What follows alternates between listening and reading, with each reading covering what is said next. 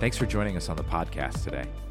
If you have questions about our church or following Jesus, feel free to reach out to us at info@theplantchurch.org. Now, here's today's message.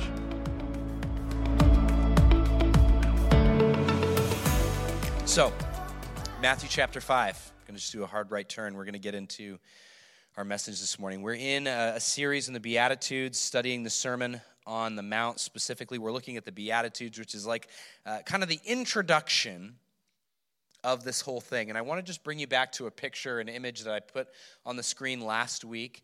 This is the guiding picture that I want you to have in your head as we think about these Beatitudes and what they are. Talked about this beautiful image. This is Starry Night by Vincent van Gogh, painted on canvas. And when you see this in person, the colors are so vivid. All the oil, the way it's moved around, you can see, it's like Van Gogh's fingerprints almost on it, because you can see how he pushed the oil around the canvas and made it this swirl. There's like 3-dimension to the way that the oil paint is popping out. But this painting would not have the vivid color that it does. It wouldn't have this beautiful texture. It wouldn't have been preserved for as long as it's been preserved if the canvas had not been prepared properly. Remember, I gave that analogy last week. So I want you to just have this in mind every week as we're going through these Beatitudes, is what Jesus is doing in these opening statements that we're looking at. All of these, blessed are the, God blesses this group, that group. Jesus wants us to understand the kind of people that the kingdom is built on, the kinds of upside-down otherness, so different from the way we think success and having a good life looks. These are the people that the foundation of what I'm going to talk about in this sermon are built on. Because if we don't prime the canvas right, if we don't build the kingdom of God on the right surface, it can rot, it can decay, it cannot last as long. The colors don't shine through with this beautiful vividness that they do when the canvas has been prepared properly. So I just want you to keep that in your mind as we continue forward, because often what happens is people like to pick and choose things out of the Sermon on the Mount, and they're not thinking about this specific context that it's set in as. And these are these things that Jesus says, these are the people who are blessed. These are the people who have got it good. They're living the good life. And so last week we talked about the first group of people who were living the good life, and it's the poor in spirit. And we talked about how these are people who are both economically needy and spiritually desperate. And there's a specific kind of group of people that Jesus might have had in mind. And we talked about more modern contextual examples, contemporary examples that might frame that for us and give us an idea of what we're talking about. But we're talking about really desperate people, both economically and spiritually. There's no way out. And so what we're going to talk about is another group of people who, when we look at them, we're like, man, they don't have, there's no way out. They're desperate. They're economically needy. There's no hope for them. And God says they have it really good. They're going to inherit the whole kingdom of heaven. And now this next group is probably equally confusing for us, but this is the kinds of people that are building the kingdom of God. And Jesus says this second group, if we put up the verse 4 here that we're looking at this morning, it says, God blesses those who mourn, for they will be comforted. I love thinking about the grief in my life and the loss and the mourning and the suffering and just saying, man, I've got it so good. Said no one ever. I love thinking about when it's been a really hard season and when there's been trial and tribulation or dark nights of the soul and insurmountable loss, and going, oh, I have it really good right now. How many of you have high-fived each other when you're going through your worst season in life? I'm so blessed. It sounds absolutely ridiculous for a number of reasons, but God says those who grieve, those who mourn are blessed. They've got it good. They've got it good. But we don't really like to grieve or mourn or deal with suffering or anything, do we? We like to minimize it, go through it as little as possible, acknowledge our loss only when it's absolutely necessary, and just try and get away from it.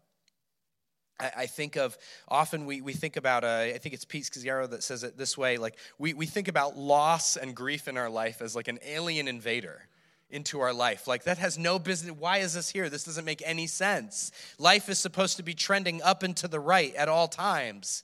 Why is this happening to me? But the reality is, this is part of life. This is part of what is normal life. And so Jesus says that those who mourn will be comforted. And what I'd like to invite you into is just to hear this good news this morning, that when we choose to receive the gift of grieving, when we choose to receive grieving as a gift, we get to be comforted by God. When we choose to receive the gift of grieving, God's self comforts us. Father, Son, and Spirit becomes manifestly present and encounters us and comforts us in a way that nothing else in the world can. And that's the good news that I want to invite you to receive from Jesus this morning. The good news of those who grieve. They have it good because they are going to be comforted. Obviously, we're talking about who are they going to be comforted by, and what's implied in the text is that they're going to be comforted by God, and we'll come to that a little more in detail later. But what I want to do this morning, just very briefly, is just offer an understanding of why grieving is a gift, and what the invitation is in grieving, and how it helps us live the good life that God has for us. So we're just going to walk through four of these observations about grief very simply this morning. The first one is this: in grieving, we break the illusion of our self-sufficiency. Amen. No. We live in the land that prides itself on independence. I can be my own captain of my own future. I can pull myself up by my own bootstraps. I can make things happen. I can get things done. And what happens when we're encountered with grief and loss is there's suddenly something in our life that we can't help ourselves with. Like, I didn't plan for this. This wasn't in the 5-10-year plan. Like, where did this come from? And then all of us kind of go into the, like, okay, how do I fix this? How do I get better in this? How do I minimize the loss? And that's the exact opposite of the call and the invitation of what we're called to do. And it can be really damaging if we do not enter into the grief well, because what grief does is it wakes us up. It wakes us up from this illusion that we have everything figured out and we have control over our life. Pete Scazzaro says this: there is no greater disaster in the spiritual life than to be immersed in unreality. And when you do not mourn, when you do not step into grief and mourning and loss and be honest about these things in your life, what ends up happening to you is you're living in unreality. You're living in a world that you are in control of, that you are self-sufficient over, and this illusion gets created that everything's fine. It's fine, it's fine. It's like Ross from Friends, if you ever saw Friends. I'm fine. He was fine all the time, but he really was not fine, that man. Think about it this way. This is an old kind of cliche, but imagine the former high school quarterback, now in his 40s, and he's still walking around his hometown wearing his varsity jacket. You know what I'm talking about? Just strutting around, talking about that pass he threw in the state championship. You're like, dude, that was like 25 years ago. Like, what are you talking about? Like, have you done anything since then? But what the kind of like cliche there, the trope is like he can't move on. The loss of the high school years being over. They were good, but they're done, and now I've lost that, and I've got to move to something new. And it's really hard sometimes to move into the new when we're still clinging on to the old and we won't let it go. We have this illusion of success, that there's more and more things happening, more success happening all the time sometimes. And it's funny because when we don't grieve our losses like that high school quarterback, we get stuck in the past. And we find that we are not going to be able to live in reality until we start to get honest about the pain and honest about the loss and the grief. But when we do, there's a couple things that we learn. When we find that we don't have to have everything together, when we can be honest and say, I don't know what to do with this. This happened and I'm in pain and I'm grieving and I'm mourning and I feel like my life is out of control and this wasn't supposed to happen. There's a couple things. We learn that it's okay to not be okay. We learn that it's okay to not be okay. We learn that it's okay to experience lack. We learn that it's okay to accept our limits, that we can't control everything or plan for every eventuality. And we learn to grieve our losses and let them go so we can receive the new things that God has for us. In grieving, we break the illusion of our self-sufficiency. Second, in grieving, we break the need to have all the answers. Very similar to our self-sufficiency. In grieving, we do not need to explain away or understand what happens. Do you know what the worst thing is that you can say to someone when they're going through really painful loss and suffering? I'm sure God has a reason for this. Don't say that, please. Please stop saying that if you do say that. I'm not trying to shame you or anything. But you know what? Sometimes we live in a broken, fallen world because of sin. And sometimes horrible things just happen. And it's awful and it's sad. And it's not like God was like, I'm going to make this happen. So something good can come out of it. Now, does God redeem these things? This is what Joseph said to his brothers. You meant this for evil, but God has turned it into good.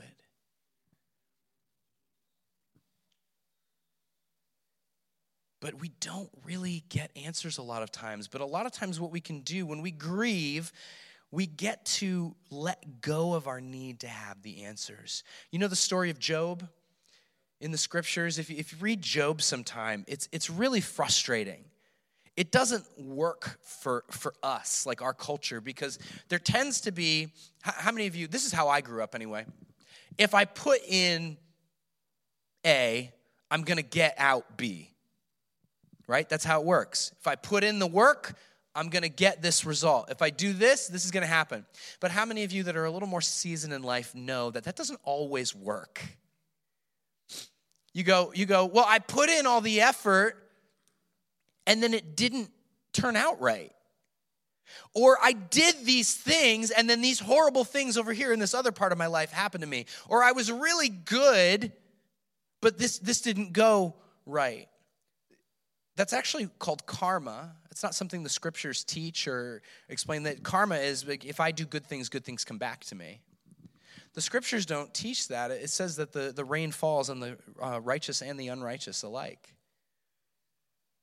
And so Job and his friends are sitting around going, like, Job, you must have sinned to have all this horrible sickness and losing all your children and all your wealth and everything. You must have sinned or done something wrong. And Job's sitting there like, God shouldn't have taken this away from me. I'm righteous. I've done nothing wrong. Don't you try and implicate me. And Job really hadn't done anything wrong, but he was expecting, like, this shouldn't have happened to me. And then at the end, the last few chapters of Job, God meets with Job, and God just says, brace yourself like a man. I'd be like, oh, I need to change my pants after that. God says that to you. Like, he's like, stand up. Come on, talk to me face to face like a man.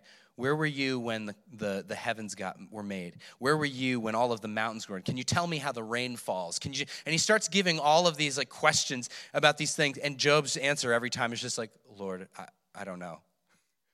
Lord, you know, I don't know. And you know what happens at the end of that whole exchange is Job has an incredible amount of peace with his situation, and God never answers why all this happened. And there's something about grief when we grieve with God, because we're not talking about taking our grief over into a corner separate from God here. We're talking about a grief before God, as if when we come to this place with him, we're no longer seeking answers, we're just seeking him. Sometimes there's answers, sometimes there's wisdom and insight years later, we can look back on it, but sometimes it's like, I don't really understand. But I now have a peace that surpasses all understanding. So in grieving, we break the need to have all the answers.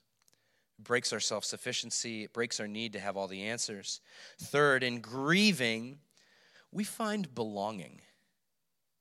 This is often overlooked in our grieving, but I think it's so important because a lot of us, myself included, it's really easy to go grieve alone with God. I'm going to go be by myself with my grief. I'll come back to you all when I feel better. But that's not what the scriptures teach us. In Romans 12:15, it says, weep with those who weep. There's an assumption that the church, the body of believers, will find those who are in mourning, who are in grieving, and are going to come around them. They're going to put an arm around them. They're not going to give them really silly answers about, oh, God must have had a reason for this. They're just going to be with them and listen and hear them and ask a question, maybe at some point, a wise, insightful question that can just help them process more. But mainly, they're just with them. Do you know how helpful it is to have a non-critical voice that just sits with you in your pain? When I have people like that around me and I'm intentional about making sure that I'm not grieving alone, I feel less crazy. Because, yeah, amen. Because when I bring people into the process, they just nod and say, this totally makes sense.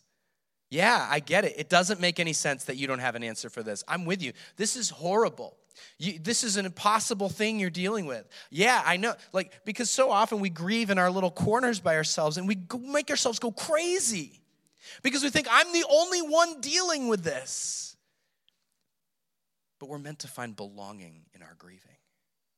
We're meant to be able to say, this is what I'm suffering under. This is what I'm grieving. This is the loss that I'm mourning, and I wanted to share this with you. Will you listen to my story? I found when I was first learning about grief and loss, I was in this class in college, preparing for ministry, and they had all of these. We're all in this pastoral ministry program in school, and we had this class we have to take called Personal Spiritual Formation. And one of the key parts of the class is we have to share a grief journal at one point in the class with the whole class. And it's just processing the losses in our life that maybe we've never felt permission to process. And just be aware of the pain of it. And so different ones of us would read, and then different people would just speak simple words of affirmation. Or just acknowledging, I see you, I hear what you're going through. That was painful. That shouldn't have been done to you.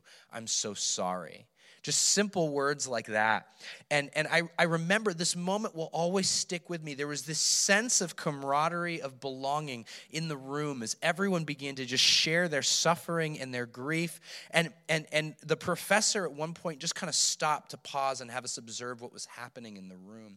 And he used the Greek word that gets translated as church when he says this, but he said, you see what's happening right here, that connection you're all sensing to each other. He's like, ecclesia is breaking out. He's like, this is what the church is. We rejoice with those who rejoice. We weep with those who weep. And there's, I still to this day, some of the closest people in my life come from that class. Because I can go there with them immediately, and I know they're safe people where they're just going to listen and they're going to process. And this is what we need to be as a community if we are going to understand what it means to be blessed when we mourn. Dietrich Bonhoeffer talks about this in relation to confessing our sin, but it's the same for talking and grieving our mourning. He says that you can't, as a paraphrase, but he says you can't really just confess to God alone. You need to confess to God in and through someone else as Christ's representative, another Christian brother or sister. Like if you don't confess to another, like who's heard your confession? Like, God put us in community to literally be the body of Jesus Christ to each other. For Jesus to comfort you, you need to bring your grief to your community. So they can be there to say, yep, I hear you. I'm so sorry. I'm with you. Just show up. You don't have to say anything, but just be here. We know what you're going through. Just sit with us. We'll sit with you. In grieving, we find belonging. So in grieving, just to recap before we go to our final observation here, in grieving, we break the illusion of self-sufficiency. We break the need to have all the answers. In grieving, we find belonging. And finally, in grieving, we receive God's comfort. This word that gets translated as comfort here in verse 4 is the Greek word parakaleo. This is the same root word that's often used to describe the Holy Spirit. It's the Holy Spirit is the paraclete. And what it describes, what a paraclete was it was a military term in Rome. And what they would do is these soldiers would dig their heels in, and they had like these giant spikes on their boots, and they would link arms together, and they described this as a paraclete. It was this joining together of strengthening themselves into the ground. They're strong into the ground. They're linked arms together, and it's this unbroken, strong chain that could not be shattered. And this is how the Holy Spirit's described as coming to you, coming to us as the church. I'm going to send you another advocate, a paraclete. I'm going to send you the paraclete. I'm going to send you the one who's going to stand in solidarity with you in every moment and every bit of grief and mourning in your life. It's God, the Holy Spirit. And it's the same root word, parakaleo. It's used to describe comfort, withness, togetherness, comfort, coming alongside of. Blessed are you who mourn, they will be parakaleo. Someone will stand in solidarity with them. Someone will be with them in the midst of the darkest moments. Someone is going to be with you in the middle of the storm as long as you acknowledge the storm and grieve your losses.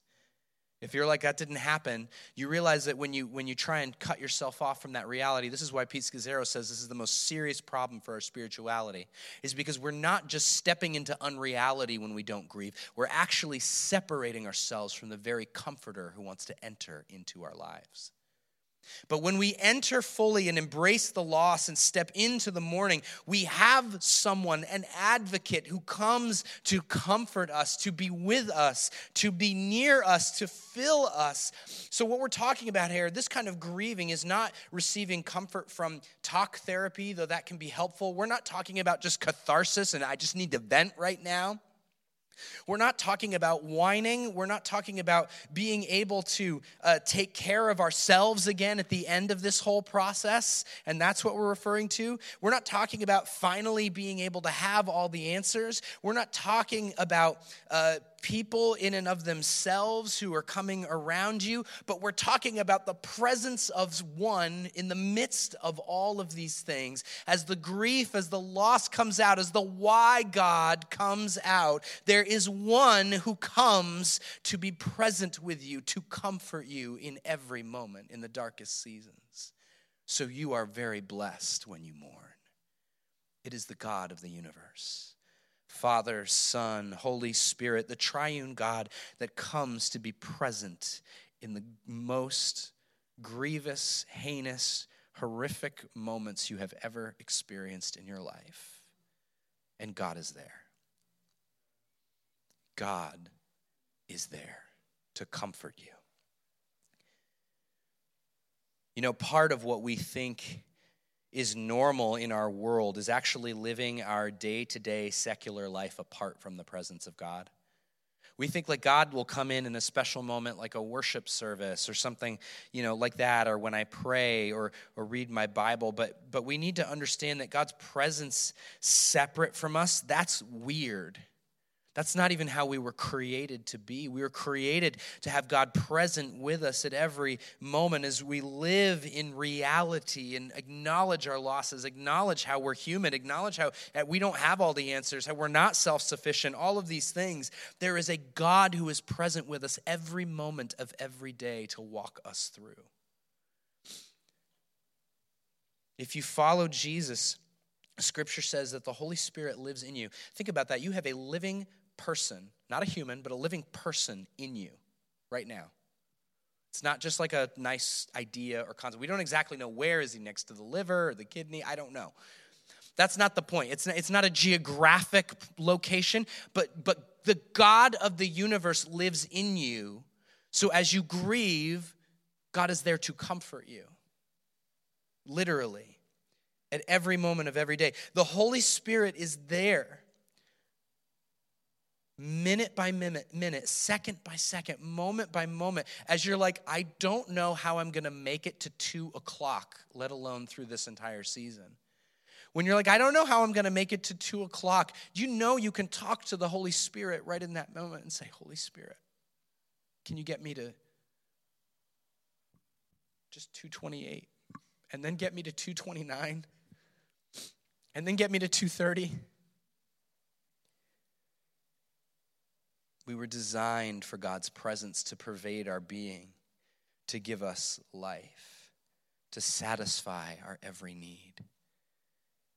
And I'll tell you, I think for most of us in Western society who generally speaking are not exposed to really serious need, getting honest about our grief and our loss and mourning well helps us to reconnect with reality and helps us to reconnect with the God who wants to satisfy not just the loss and the grief emotionally, but every part of your life. Scott McKnight says, Jesus promises the mourners that God will comfort them by satisfying the longing of their hearts.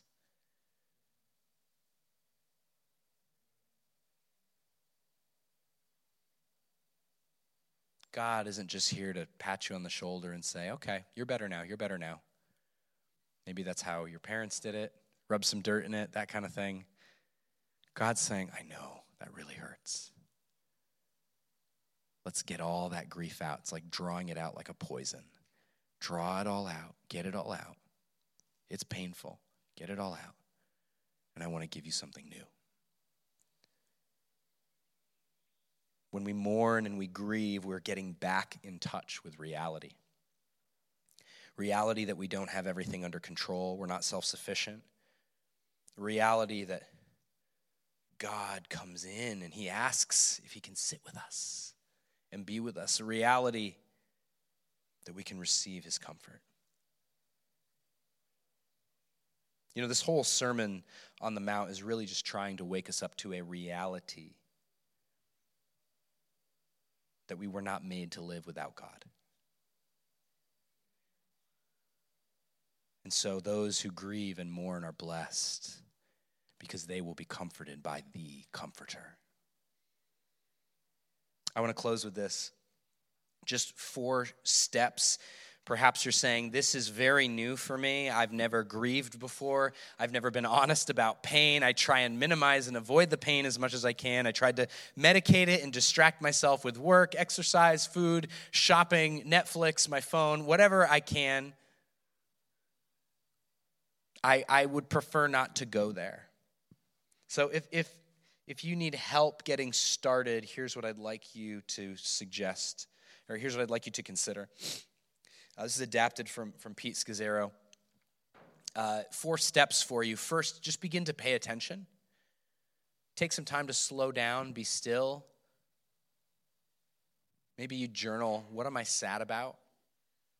What am I afraid of? You'll be surprised what the Holy Spirit brings to mind, that as you're sitting still and everything starts to settle, like, oh, I didn't realize I was still upset about that, or I didn't realize I was still sad about that. Might be really surprising what comes up. Don't be like, no, that's not an important thing. I shouldn't, it's something serious. Just let what comes up come up. Trust that the Holy Spirit's pointing something out.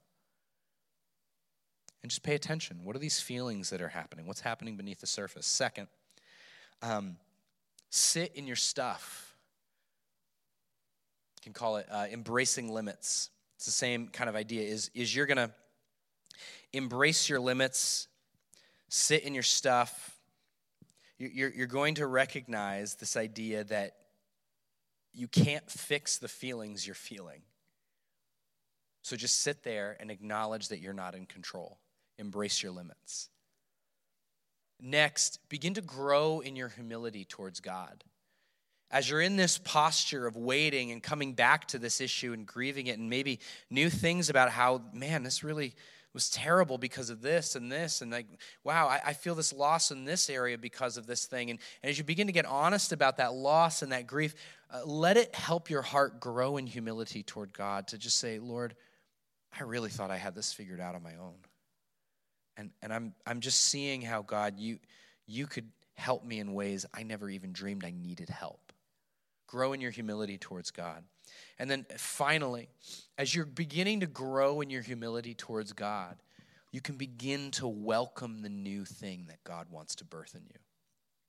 Often, I have found that, just like that varsity football player who's way too old to play varsity football now,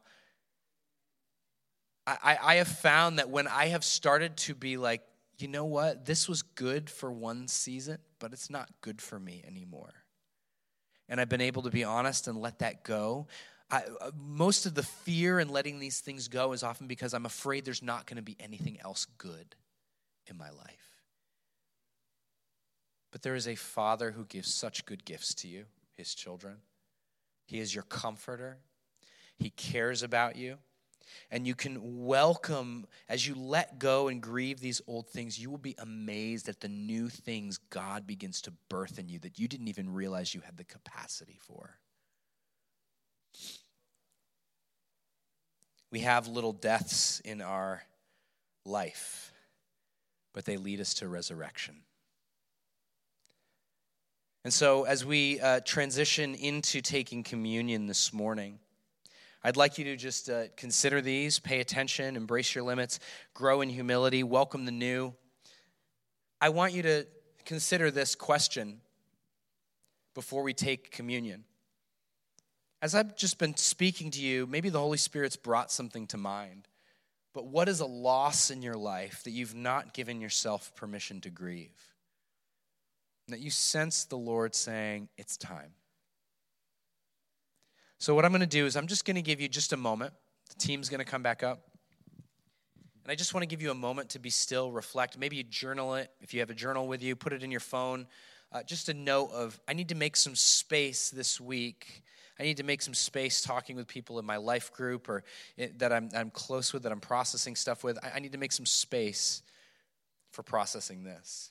I need to make some space to be alone with God, to journal and share with someone. So let's just sit for a minute and reflect on this question before we prepare to take communion together.